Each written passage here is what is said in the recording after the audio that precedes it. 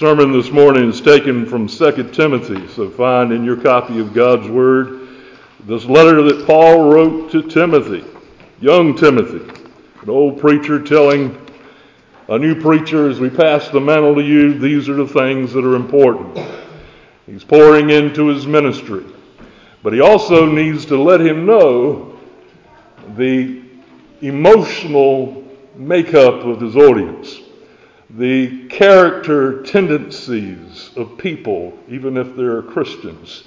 And so he writes many things and kind of puts the dirty laundry out there, if you will, of the church.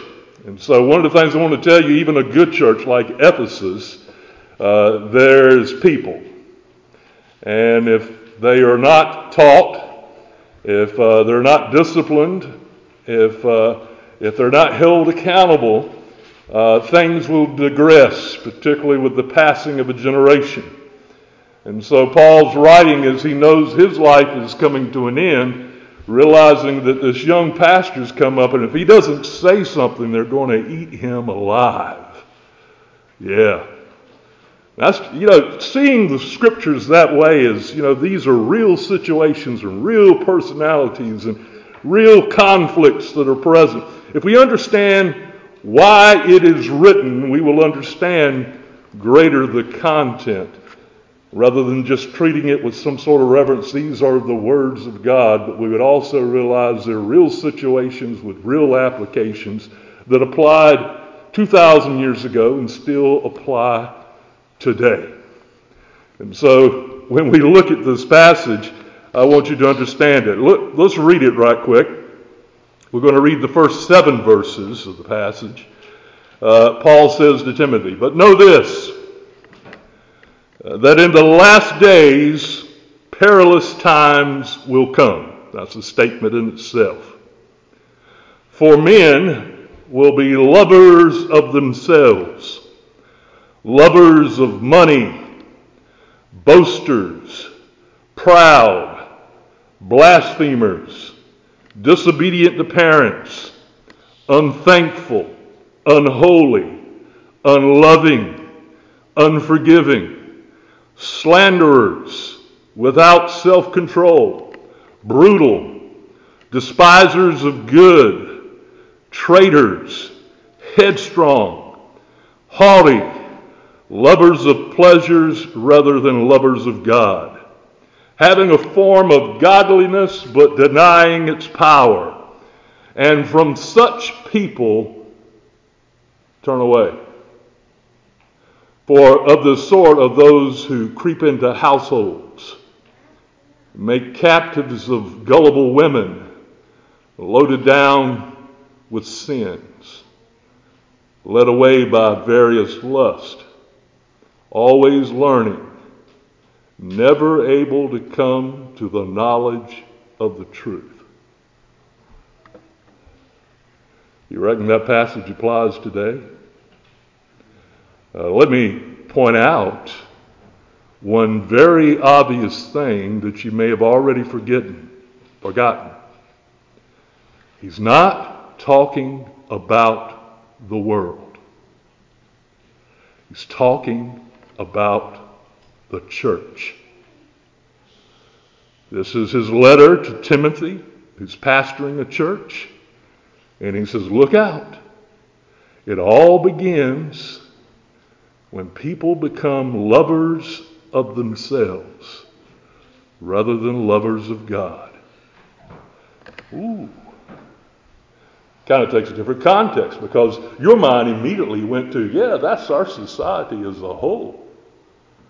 But in proper context, and that's the only way to read the scriptures now, he's talking about the church.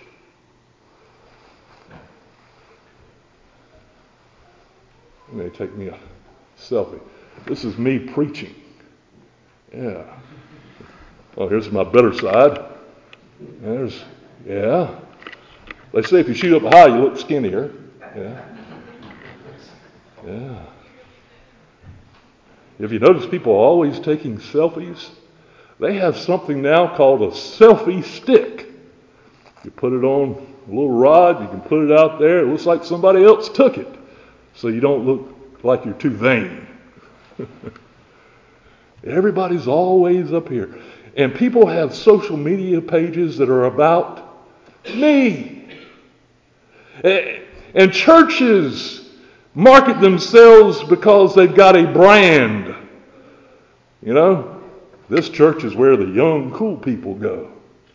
This is where the rich and wealthy go. This is where the hipsters go. This is where this group goes or this group goes.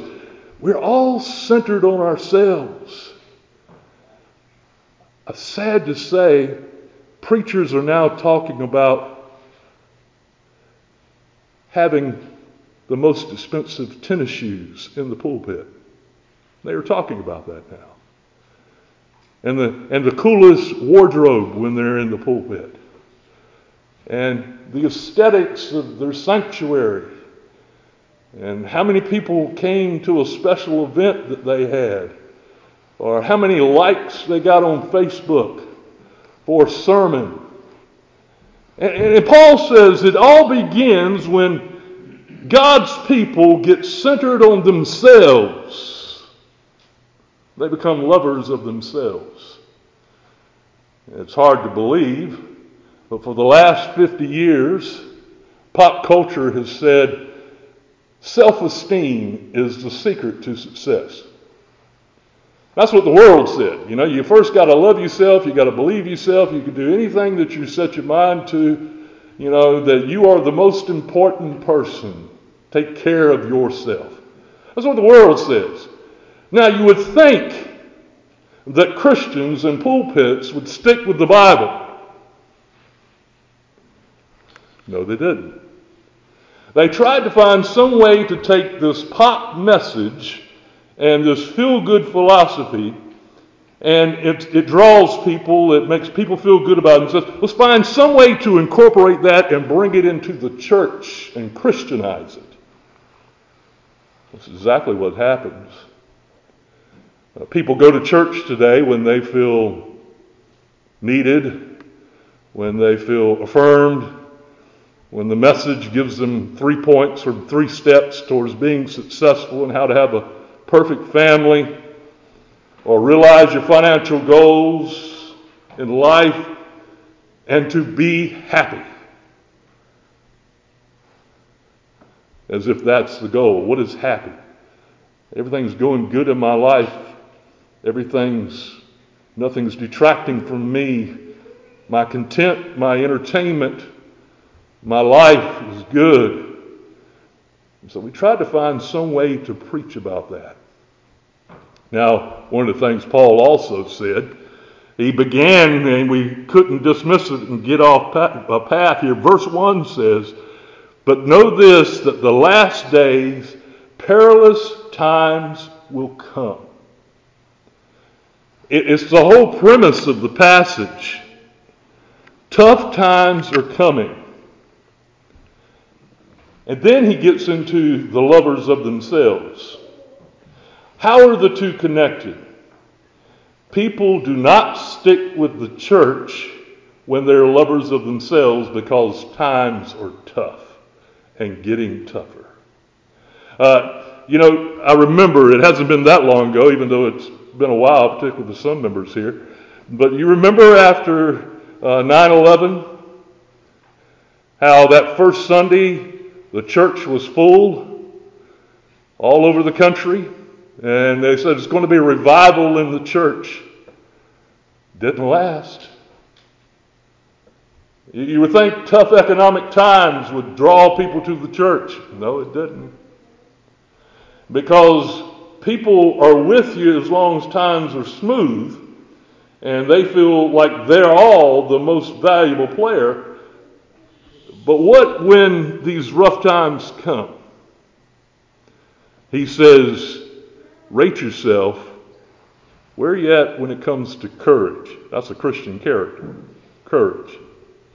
Where do you rate yourself when it comes to Christian strength?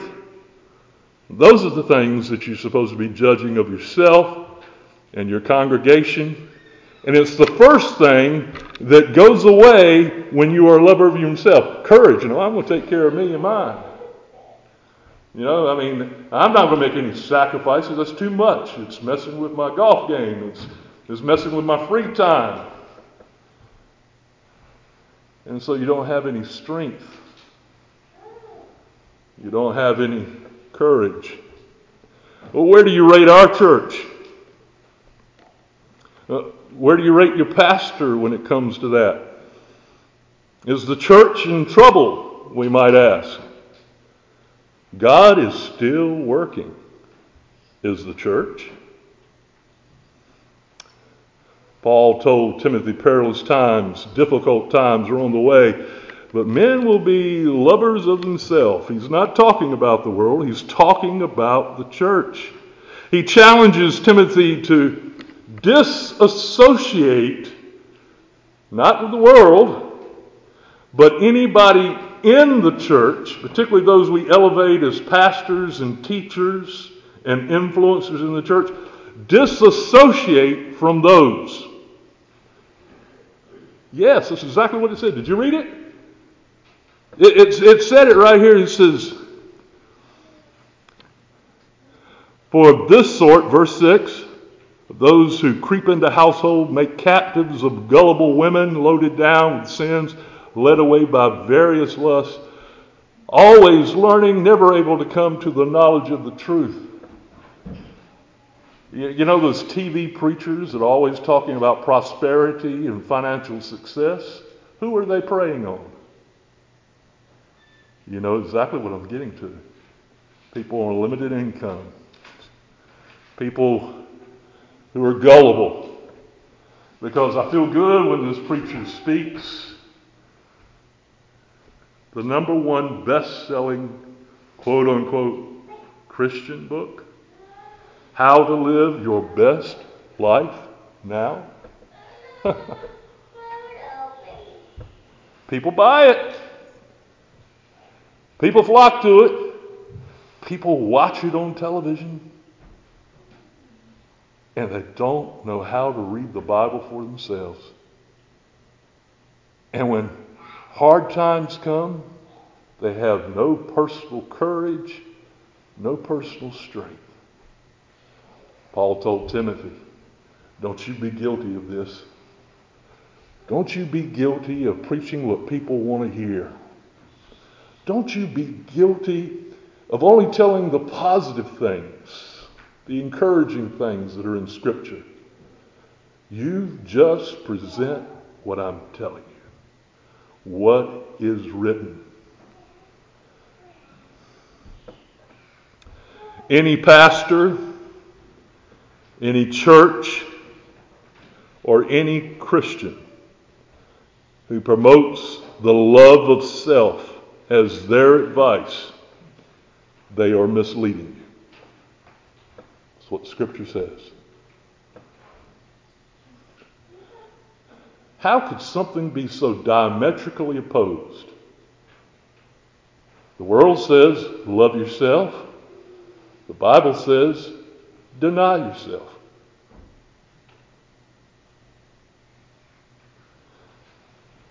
Somebody has to give in order for this message to become popular. The modern church is full of ungrateful people. You said it right there in the passage. Ungrateful. Ungrateful. They migrate. They commit themselves only to a community of faith that serves them. Each and every one of you should be somewhat encouraged by the fact that we're together and we're drawn here simply for the simple act of worship. We're not drawn here for all these programs and the flashiness of some places of worship. The thing that we have to say is we're here because we're in love with the Word. We want to know what God is saying to us. And so far, this particular pastor in the pulpit, every time we open up God's Word, we see some area where we don't match up. And that becomes our focus because we desire to be pleasing to God. We desire to be obedient to God. That we come to that and we say, we didn't come here simply to be encouraged. We'll talk more about that in a minute. We didn't come here simply to be uplifted. We came here to hear from God. Now, the end result is happiness, true happiness, joy that the Scripture talks about, comes after obedience. You see, the world wants happiness on the forefront, and they decide if they want to be obedient. But in God's Word, happiness, happenings, contentment with the circumstances around us, that occurs after we're obedience. Blessings come with obedience. The world seems to have erased that. We don't think of Christianity as obedience. We think of it as life after death. The ability to pray when life gets uncomfortable and God erases it and takes it away. He doesn't promise that either. But so many have preached that, believed that, and oftentimes because their comfort is all they're interested in, when God doesn't answer the prayer the way they want it answered, they have no strength, they have no courage, and they go away. Heartless Christians live only for the Kodak moments.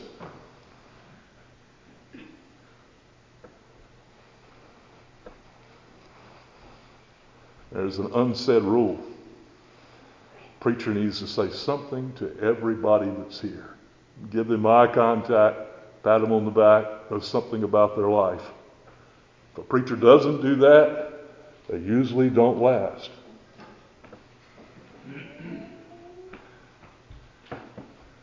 You know, I wonder how much of coming to church is out of focus to what we're really called to do. Any pastor, any church, any Christian centered only on themselves is displeasing to God. And it says, disassociate with them.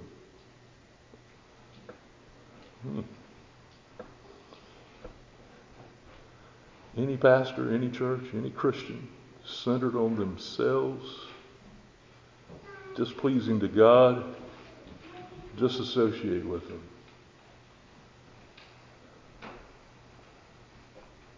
That's what God's Word says. Yet if you say any criticism about these kind of leaders that come to the forefront, you're wrong. The Bible is not a book about success. The Bible is not a book about self-esteem. It's a book about sin and God's sacrifice to bring you back into fellowship with God. The Bible is not about you. It's about Jesus. Your Christian faith is not about you. It's about God. And anything that you do to dilute that or water it down, you're wrong. And so anytime somebody comes to the forefront in the church, this is what he's telling Timothy, and they start preaching that garbage, confront them, show them in God's Word where they're wrong, and if they still continue to preach it, disassociate with them. Remember, Paul's concerned about this. I'm not going to be here to discern this. Timothy, you're going to have to discern it. Because I'm telling you, this will be a very popular message. People will be drawn to it. And this person is going to lead them into all sorts of things. What did it say?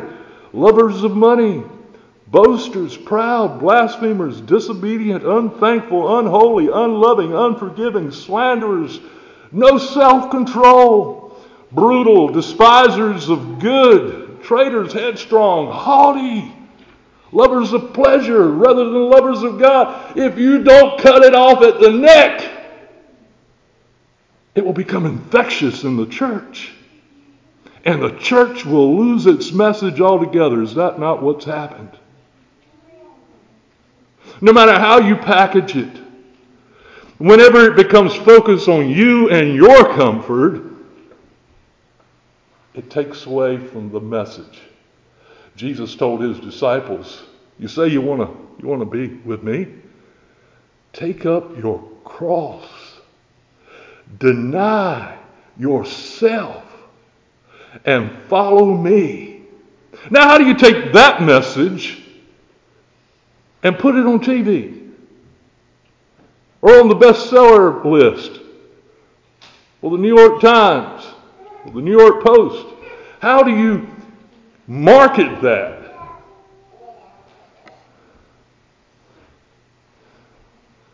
What's happened to the message of holiness? You don't even hear it anymore.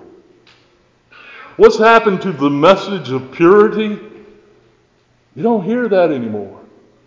Why? Because the preachers today were raised up in an environment where the preachers that preached to them never talked about it. When they read the Bible, there's select passages. They gloss over it. And they know that if they preach that, it's going to irritate the wrong people in the church.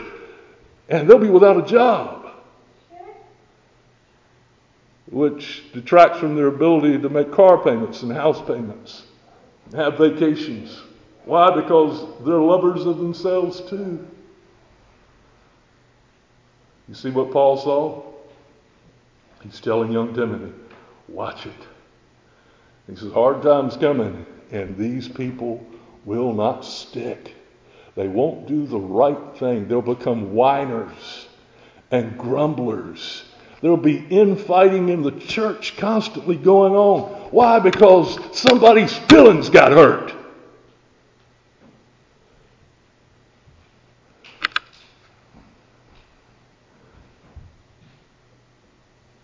To keep people in the seats, you can't preach this. Follow Jesus, and there will come success. It's not promised. There'll be some happiness when you're obedient. It's a healthier lifestyle to follow Christ. But the question becomes, is Jesus enough? That'd be a good song to write. Is Jesus enough?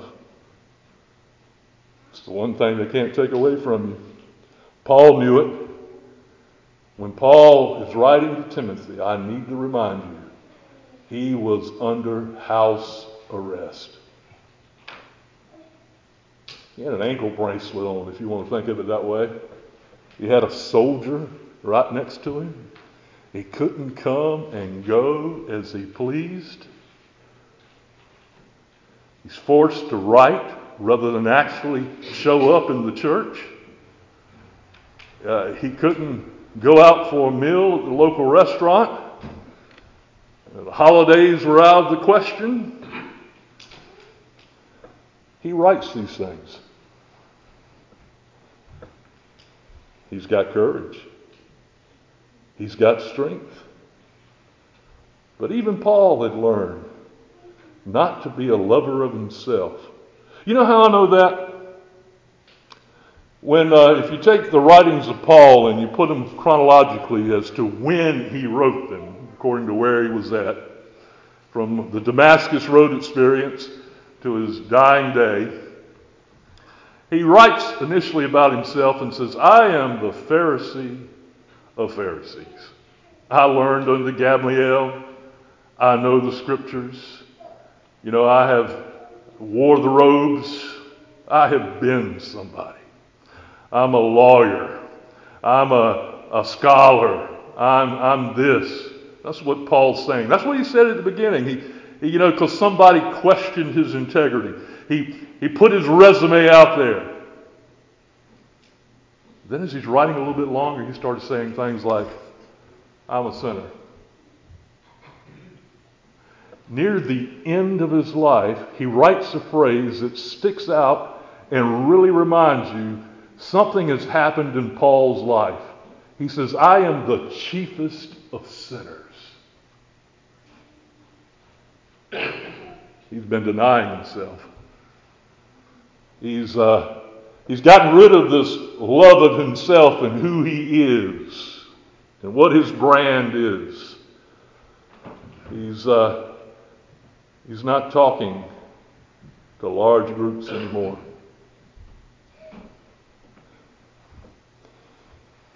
First Corinthians, the 5th chapter, Paul says, don't judge the world, judge the church. Let judgment begin first where? In the house of the Lord. That means the problems that displease God are found in the church. Sinners are just being sinners. Darkness is just being darkness. But the bright light of the truth has grown dim. It's as if people have heard dumbed down sermons so long that they just really think Jesus is so in love with us, he wants to make our life great and trouble-free. And it's not the truth. Anybody who preaches anything contrary to that, he told Timothy, disassociate from them. Don't let them have the pulpit. Don't let them have influence in the church. You know, I can honestly say this, and maybe I shouldn't say it, but I will. One of the things that I feel responsible for you as a church is collectively for your spiritual well-being. You know, you're still responsible for yourself, but I feel whatever influence I can be, I need to be that. And I've been preaching now for a while, and it almost concerns me that if you're watching Christian television or you're reading Christian books, are you reading the right ones? Because if you put yourself under the influence of these people and they're preaching a spurious gospel, if they are preaching something that is not true to the gist of what God has called us to, you'll be led away. And that progression that you saw in the passage we just read will begin to take place in your life. Look at the last passage. It's there on your note sheet, or if you're in your open Bible, turn to 2 Timothy, the 4th chapter, verses 3 through 5. He says, here's what's going to happen. It's just one chapter later. Remember, this is an epistle, so we're going to a little bit later in the letter.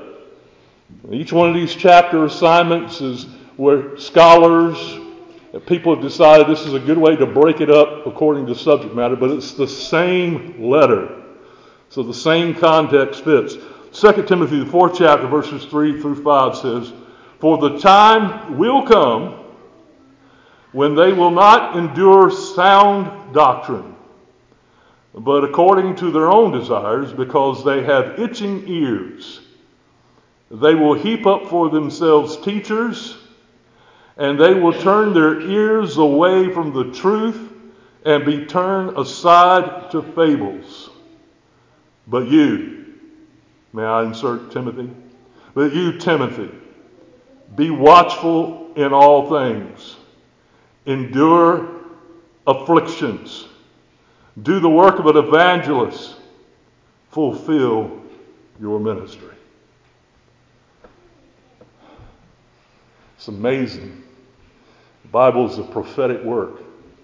And meaning these are the spiritual principles that will follow. When you look at Romans, the 1st chapter, you'll hear me talk about that a lot as I teach you. If you look there, you'll see where our society is in Romans, the 1st chapter.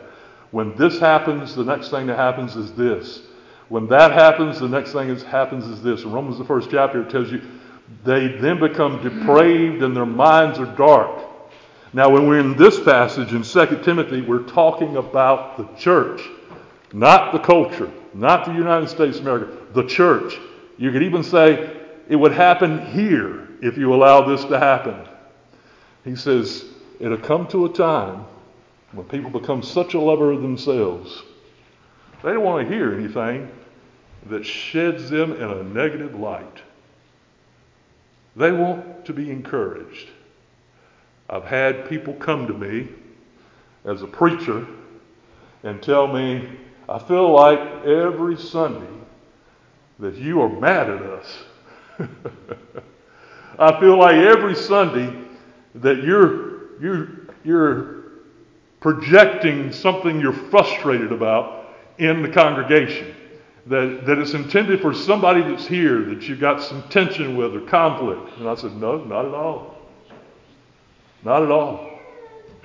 And somebody says, could you like every once in a while pick up the Bible and preach something other that's encouraging and uplifting and gives us hope? Well, every single passage that I have preached over the last 30 years, I find one thing. Here is sin. And you've got to repent of it. And after you repent of it, then you will be happy. And the hope is Christ died for us all. Amen. That's the formula. Every sermon I will preach from this pulpit, that will be what you hear. Because the Bible is addressing one problem. What is it? Sin. What's its answer? Grace. Provided by who? Jesus. Warning you of what? Judgment. It's like everybody wants to find a passage in here that sounds a little bit more like pop psychology.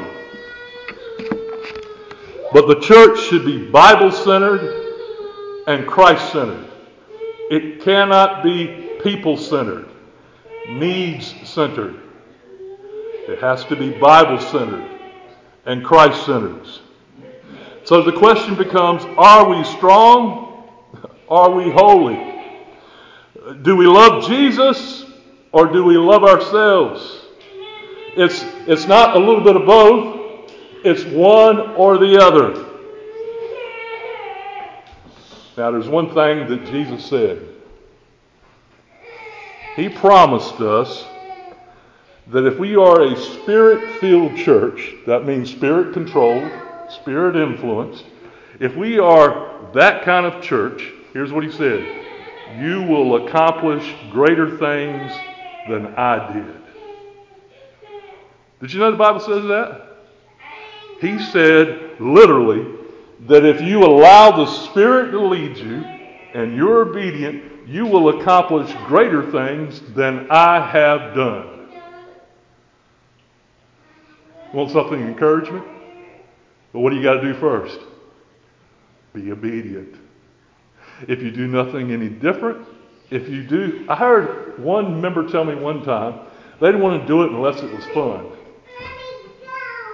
You know, everybody in the church wants about fun, needs to be entertained. Why don't we just simply do it because we feel like God's called us to do it? And so we do it. Any pastor, any church, any Christian who's not striving for holiness is dangerous. It's dangerous.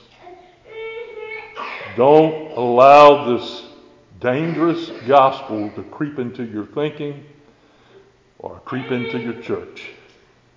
We're here because we're grateful for Christ who died for us, made it possible that we could have right fellowship with God. And as we walk with Him, He makes a path for us. Yes, there'll be a mixture of bad times and good times. Most people don't want to tell you about that. That's how we deal with negative things. Good things and bad things. It rains on the righteous and the unrighteous. There are storms coming. That's why we're told to build our house not on the sand, but on the rock. That's where we get courage and where we get strength. And so the sermon title this morning simply asks the question, am I in love with myself? Or am I in love with Jesus? Is my church in love with itself? Or is it in love with Jesus? Is my pastor in love with himself? Or is he in love with Jesus? Because you can't have both. We have to deny ourselves. You say, I don't know how to do that. Quit making happiness your number one priority. Realize that there are some tough times coming. It's an uphill battle. We're very quickly becoming a minority opinion about most things in the culture. Rather than complaining about it, why not recognize it's just the birth pangs of a coming Christ and serve Him with greater strength, greater courage, and greater sacrifice. He will multiply the things that He is pleased with. That's a promise. We've been talking about it. When you sow seed, you get a harvest. But if you wake up in the morning and you say, my back is bothering me, I don't think I'm going to go sow today, you don't get a harvest. It might be true. We as a church need to stop looking inside of our own resources and simply be obedient. That's faith. God supplies all of our needs and all of our resources.